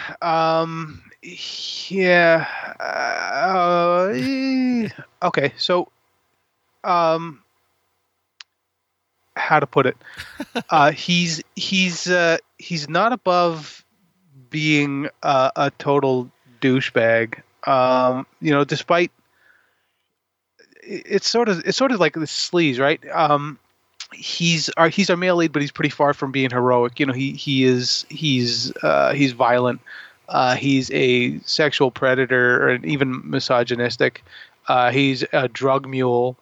And I think that despite the wholesome-ish origins of the story, the serial's not necessarily bondage.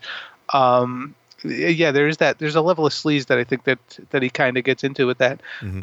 And I think that, he's the bad boy, right? And I think that because Gwen is this sort of submissive character, the damsel in distress constantly, that's why she's attracted to him. Because that's, at heart she's submissive, and he's the embodiment of the bad boy. Yeah. Even though it is kind of hard to like him, because he is such a dirtbag. Yeah. And you're kind of sitting there scratching your head, being like, why would anybody be attracted to that outside of just physical aspects? But, yeah. No, I get it. She does eventually. Yeah. I mean, it's a weird kind of character creation. It's very strange, and it almost feels like something out of a Tintin comic sometimes too, but more adult. Yeah. He even looks like a Tintin character with the kind of the captain's hat and kind of swashbuckling looking type of attire he wears. The movie's kind of fun, but also kind of lost in a weird way. I enjoyed it, but it certainly feels very claustrophobic for the first 20 or 30 minutes. It's very stage bound. Yeah, it's very much it's shot on sets for about the first 20 or 30 minutes, and it not in a bad way. Don't get me wrong. The sets are pretty well done, if overly crowded and stuff, but it feels very close. Like everything just feels very close and very immediate. And the fight scene is very silly. I think Brent Huff himself choreographed the fight scene in the beginning. And it feels like that. It feels like a fight scene done by somebody who doesn't really maybe know how to do fight scenes. It's not bad. Don't get me wrong. The violence is pretty good. It's there.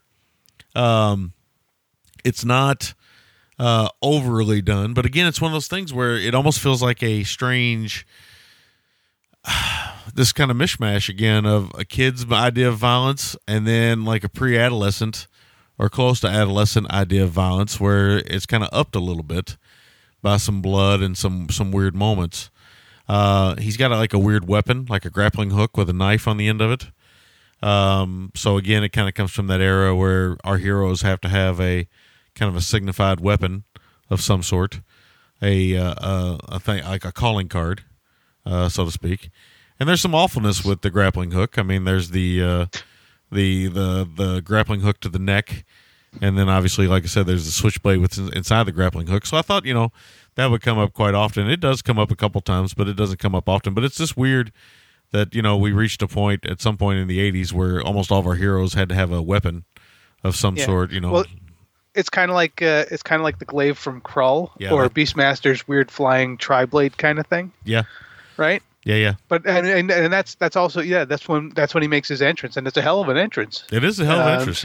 And it tells you pretty quickly that the movie's not afraid of violence, physical or sexual violence. So it definitely signals pretty large. And it's really weird because it has that the one Asian actor who is clearly riffing on Bruce Lee. And it feels like sucks at nunchucks. And it feels he should like not be playing with those. It feels like it's shot by a Frenchman, which it is. So there we go. But once the characters kind of get going on the boat that kind of leans to the left the whole time, that boat doesn't move a whole lot. I think they got it to set still, and that's how they shot it. But the movie starts to open up, and I think once the movie starts to open up, I think it gets better. I would agree. Yeah. Once they get to the jungle scene, again, a scene I quite enjoyed because I've seen some reviewers talk about this in the past and say it's just a reason for them to take their tops off, but actually they're filtering water and catching water with their shirts, so it does make some sense. But obviously, this is a bit of a skin flick, and skin flicks, you gotta have the skin, you gotta pay what you promised to pay, and people aren't going to rent this or go see this movie back in the day unless they get some of Tawny Katane in a thong and and maybe topless, and that's what you do get. You do get an excessive amount of thong use. This might be the most heavy thong-based film we've ever covered on the show. I think this was Cisco's inspiration. For the thong song. I guess I could have played that song at the beginning here. I could have played the thong Yeah, song. right? That would have worked. Definitely would have worked. But there's a lot of thongs, male and female. And it's very important to the movie, believe it or not. The thong, it's prevalent. The Yik Yaks themselves are strange creations. They're warrior women, land of the Amazons, or Wonder Woman world. This is not. This is more of a we got a hold of some metal. Let's make some suits. And but I gotta say, the film gets more interesting from there, because there it's unlike anything else. It's more of a, I don't know. It kind of turns into almost like a post-apocalyptic thing at that point. Some kind of strange fantasy, Mad Maxy thing. It gets a lot more interesting. It gets a lot more sci-fi oriented once you hit the Yik Yak volcano land there. Yeah. And it's also, I think, around that point when the fetish angle really kicks in. Yeah. Because there's a lot of leather, a lot of G-strings, and a lot of torture devices happening. Yeah. Yeah, like all through this thing. Yeah, it's like room to room torture device. That's what it's like. She goes to each room and there's a new torture device. Yeah. That's what it feels like. And you can almost kind of feel John Willie there. Yeah. Well, I mean, yeah, because it's like he's taking all of his women in peril moments, and they're just Jackins is kind of. It's funny just to say the name, but I know. It's he takes it's like saying Janet Jack Me, or the porn actress or whatever. Not that I would know who that is. Anyway, it's interesting that it just takes these kind of moments and just kind of pops them in, and then it's slightly, well, this is a weird thing to say.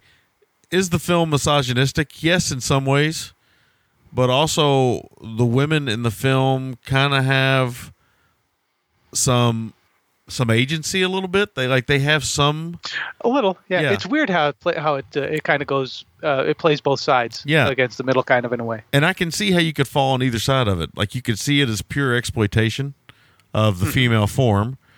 But the truth is, there's a lot of exploitation of the male form here too. Because Bret Huff is at this point in his career, he was a bit of a specimen. He's well built. He's in good shape here. He's oily. He's all GGTMC'd up. There's no doubt about that.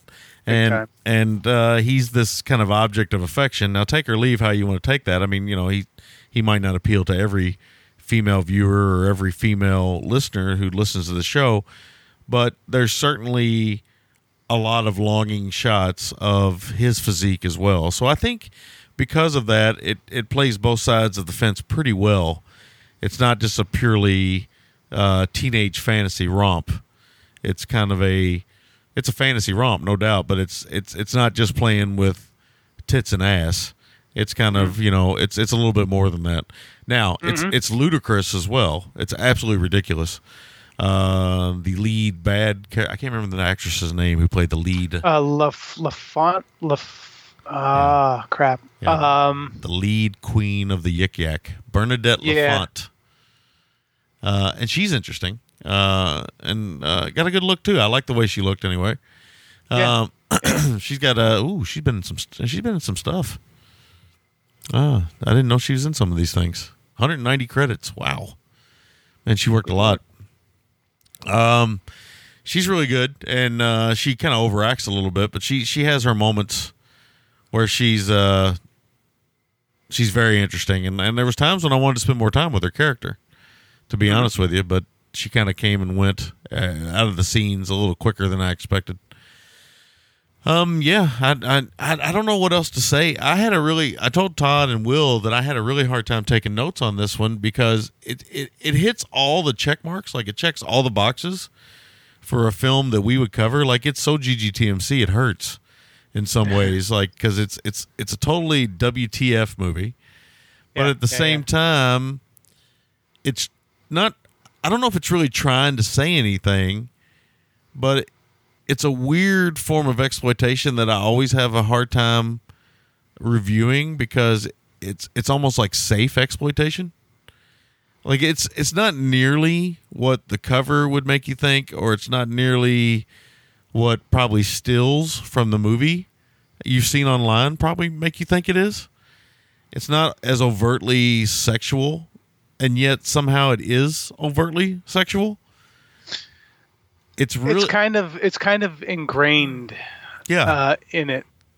Well, it's a weird in a way. It's a weird balancing act of a movie, and I'm kind of surprised it pulls it off as well as it does. Yeah, and I am too. I mean, I have problems with it, but it's certainly it's one of the more odder creations that we've covered on the show. I mean, and that's saying something. We've covered some weird movies just for the sake of covering weird movies, but this one is certainly, the tone of it alone is all over the place. I mean, there's moments when you think to yourself, man, I'd never let my child watch this. They're interviewing this guy, or they're talking to this guy, and he's essentially, so I guess he's supposed to be getting a blowjob or something, but he's basically just getting his stomach licked on, it looks like, which is salacious enough, I think. But that scene goes on for a while, and you think to yourself, well, this is really sleazy.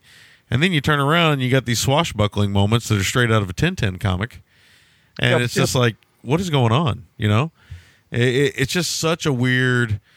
I guess the best way to put it is it's such a French movie in some ways, and that sexuality, I think, to the French and to Europeans in general is not as Puritan as it is for us Americans. We've obviously, you and I, we've grown up in a society where everybody knows about sex, but nobody talks about it. Right? It's like that great line from Roseanne when they find out DJ's jerking off a lot. He's like, DJ asked John Goodman, do you do it? And he goes, well, that's the thing. He goes, because he says, do you do it? You said everybody does it. And John Goodman turns around and he goes, yeah, everybody does it, but nobody talks about it. Which is, to me, that is the way Americans look at sex. Yeah, always has been. Yeah, always has been. It's because kind of our Puritan heritage is that, everybody knows that this is going on, but nobody wants to talk about it. So, it's kind of like that behind closed doors thing. The Charlie Rich song there, "Bay." When we get behind. Anyway, I think you can mix those two things more in a European sense, and they tend to make more sense in that way. But in an American sense, it always comes off as a really weird tone. Kind of like Benny Hill. I mean, when I was growing up, I stayed up late. We've talked about this. Yeah, we talked about this before in the past. I would stay up late and get some Benny Hill in. And I didn't know why I liked Benny Hill. I knew he was funny. Of course, oddly now, I don't think he's nearly as funny as I used to. But when I was a kid, I thought he was funny. But there was something about Benny Hill I couldn't quite attach myself to. And then when I started to recognize what women were, I got it. It made sense. It's the perversion that makes Benny Hill funny. It's the the longing glances, the misogynistic looks. It's stuff like that. Now, when I say misogynistic and funny, I know that sounds kind of controversial to say nowadays, but it is misogyny as comedy, which I think can exist and does exist. I'm not saying that misogyny is a welcome trait. I'm just saying that as a comedic form, it was certainly a part of our comedic past. And, I would watch these Benny Hill skits and be like, I don't understand why he keeps looking at her boobs. And then, a year later, I'm like, I totally understand why he keeps looking at her boobs. It's just one of those things. As a red hot, blooded American male, I just, you get it all of a sudden. And this film feels like that. It feels like a teenage fantasy, but with a little bit more meat on the bone. Mm-hmm. And visually, it's probably its strongest trait is its visuals. But yeah, I don't have a whole lot more to add. I'll kick it over to you. All righty. Let's see. So this is the thing about the movies, that it's about her trying to find her father because he was trying to find a butterfly. So we have an interesting credit sequence with butterfly images, and it works very well because it's symbol for the ostensible plot of the film, which it kind of forgets about, obviously, at some point or another. But it's also, for a symbol for Gwendoline's maturation through the movie, because she's this innocent. She shies away from sex, but she's intrigued by sex. She enjoys being molested by Huff in prison. Yeah. And so the movie goes. But that's that was the first thing that stuck out to me as I was watching it. So the film, it has a certain kind of golden age Hollywood feel with its sets and locations, and Raiders obviously being a huge influence on it. It's got a very soft focus sort of looks. It's got it's smoky, but I think that Jackin knows how to get a ton of production value on screen. Though I think the movie looks very good.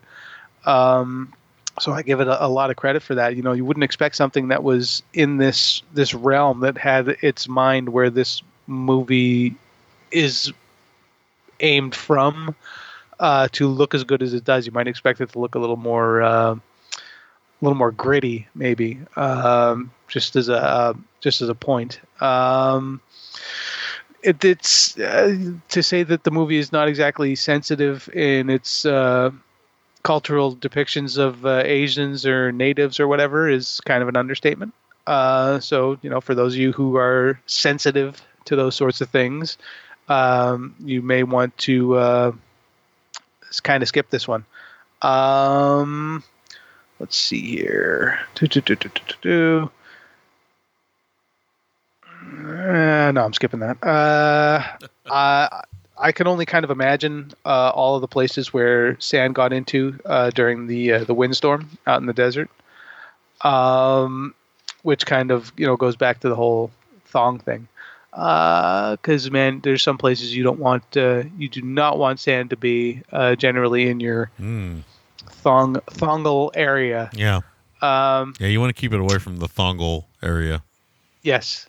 Of course, it's kind of ridiculous that Gwen and Huff can sneak into the Yik Yak zone there when they make such a fucking scene in full view of anyone who looks up. But it's almost as ridiculous, I think. Well, I should put it this way. It is almost as ridiculous to believe that they just so easily sneak into this place as it is to believe Huff's declaration of love for Gwendoline, because you really just, dude, up until this point, you have no real sense that he cares about anything but himself, and I don't think that him just saying that he loves her really just kind of erases all that and makes it true. Mm-hmm. It rings hollow, I think. Mm-hmm.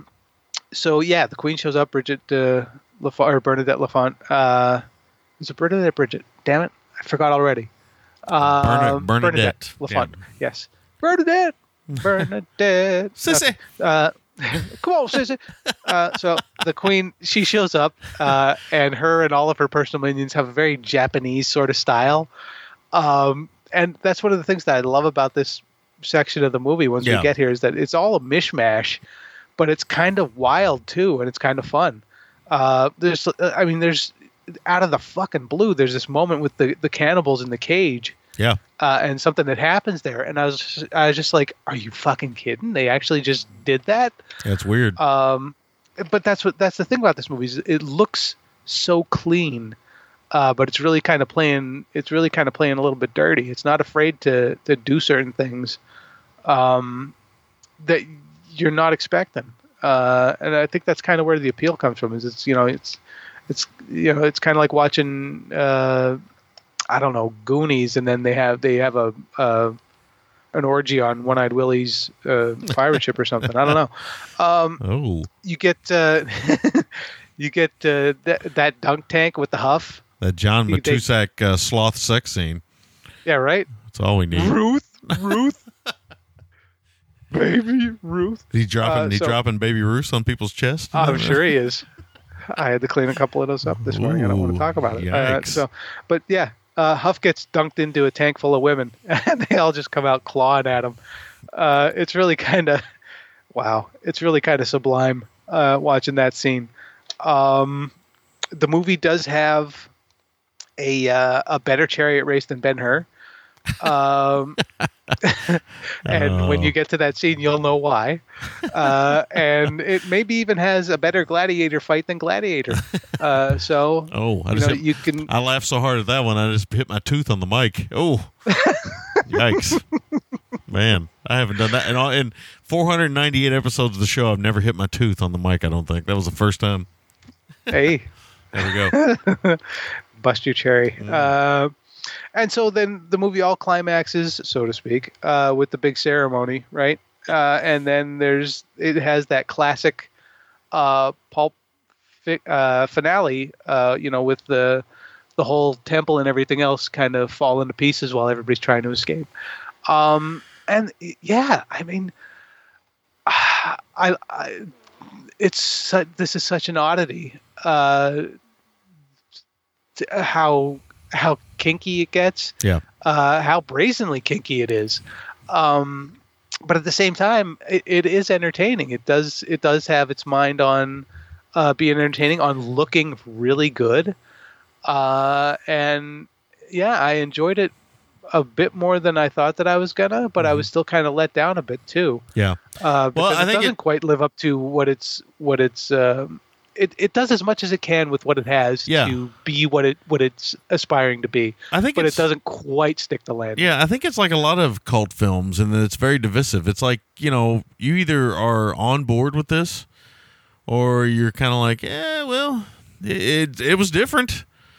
Right. But some cult films, obviously, you get a general affection for. I don't know if I'd have seen this more than a handful of times, maybe I'd like it more.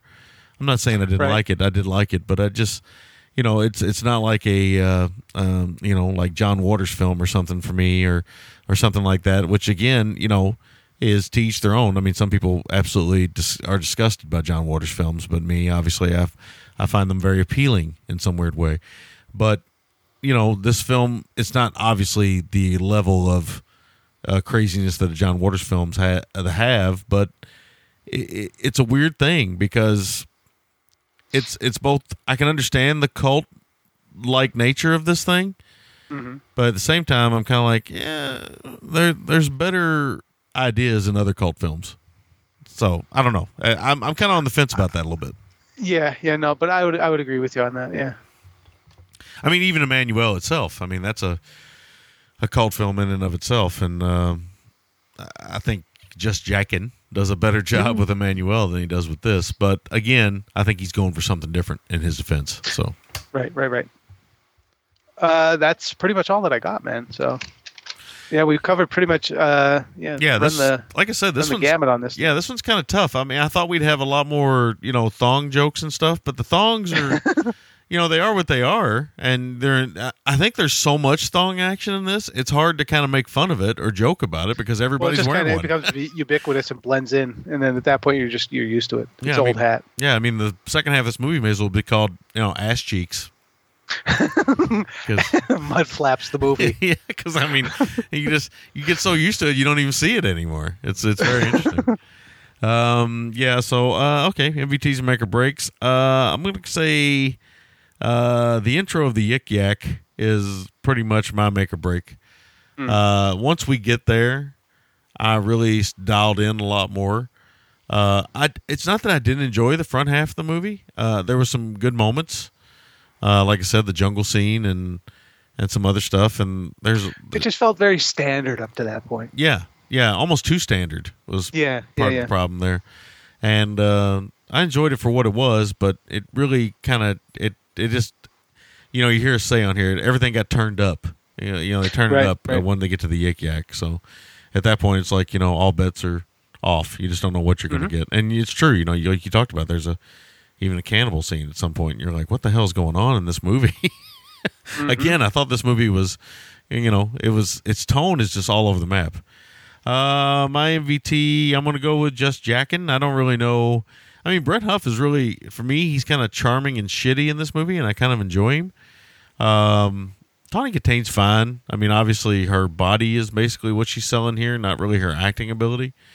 I think she did a better job in Witchboard, which was a year after this, or maybe the same year.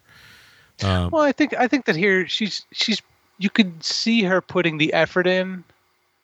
But I think that it's just a slight case of reach exceeding grasp. Yeah. So. Yeah. And Zabu, the actress I keep mentioning, she was kind of fun.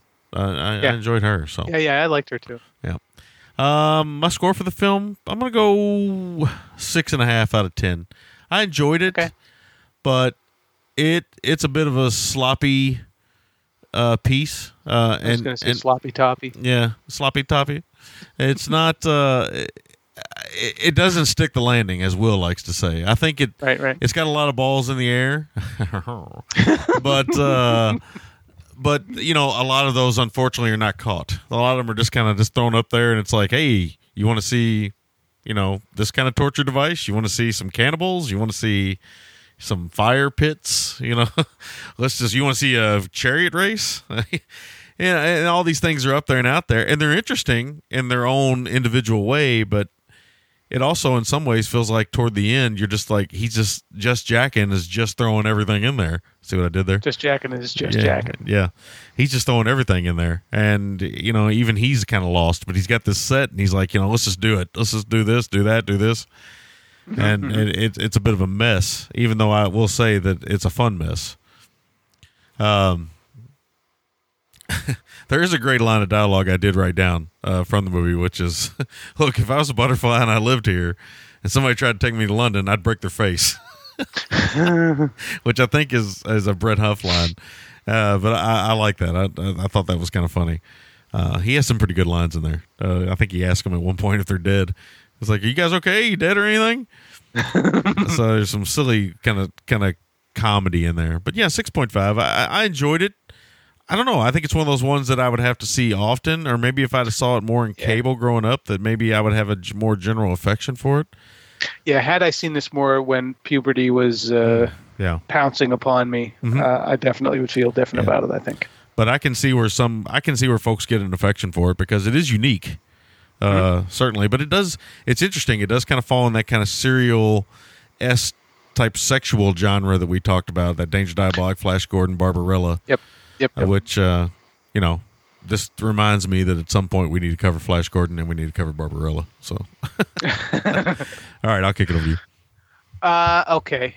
Make or break for me. I think that you could go with everything inside of the volcano there, but the gladiator scene, I think, is almost everything the film is about. And plus it looks great. It's kind of like the distaff version of, again, Flash Gordon, the scene on the tilting platform in Voltan's palace there, with the spikes and all that, kind of. That's the way I felt about it anyway. MVT, I think there are some nice striking visuals that work really well to accentuate the film's weirdness and its kinkiness. So yeah, I'm going to give it to that, which I guess by extension would be just jacking. Score for me, I'm a hair higher than you. I'm 6.75 out of 10. For what this thing is, and as an indie knockoff and so on, this is pretty okay. And it definitely, I think, scores points for its wilder aspects. But yeah, I think that a lot of this really has to do with when you see it. I think it's a little too immature for folks like us at this point in our lives. But at the same time, it still has some surprising moments in there that make it worthwhile. So, yeah. Yeah, man. There you have it. All right. Good stuff. All right. So that is the big show this week. A little Gwendoline, a little Urban Cowboy, and some Yik Yak. Oh, yeah. There you go. Lots of Yik and Yakking. Yeah. Both these films, oddly, just getting Blu-ray releases. How about that? So maybe that's why we picked them. I don't know. Maybe. I know that's certainly why I picked Urban Cowboy. I'd had Gwendoline in the Land of the Yik. I'd had that on my roadmap for years because it was one of those ones where I remember seeing it as a young man thinking, well, that was a really weird experience. And, of course, here I am now as an older man, and it's still a weird experience.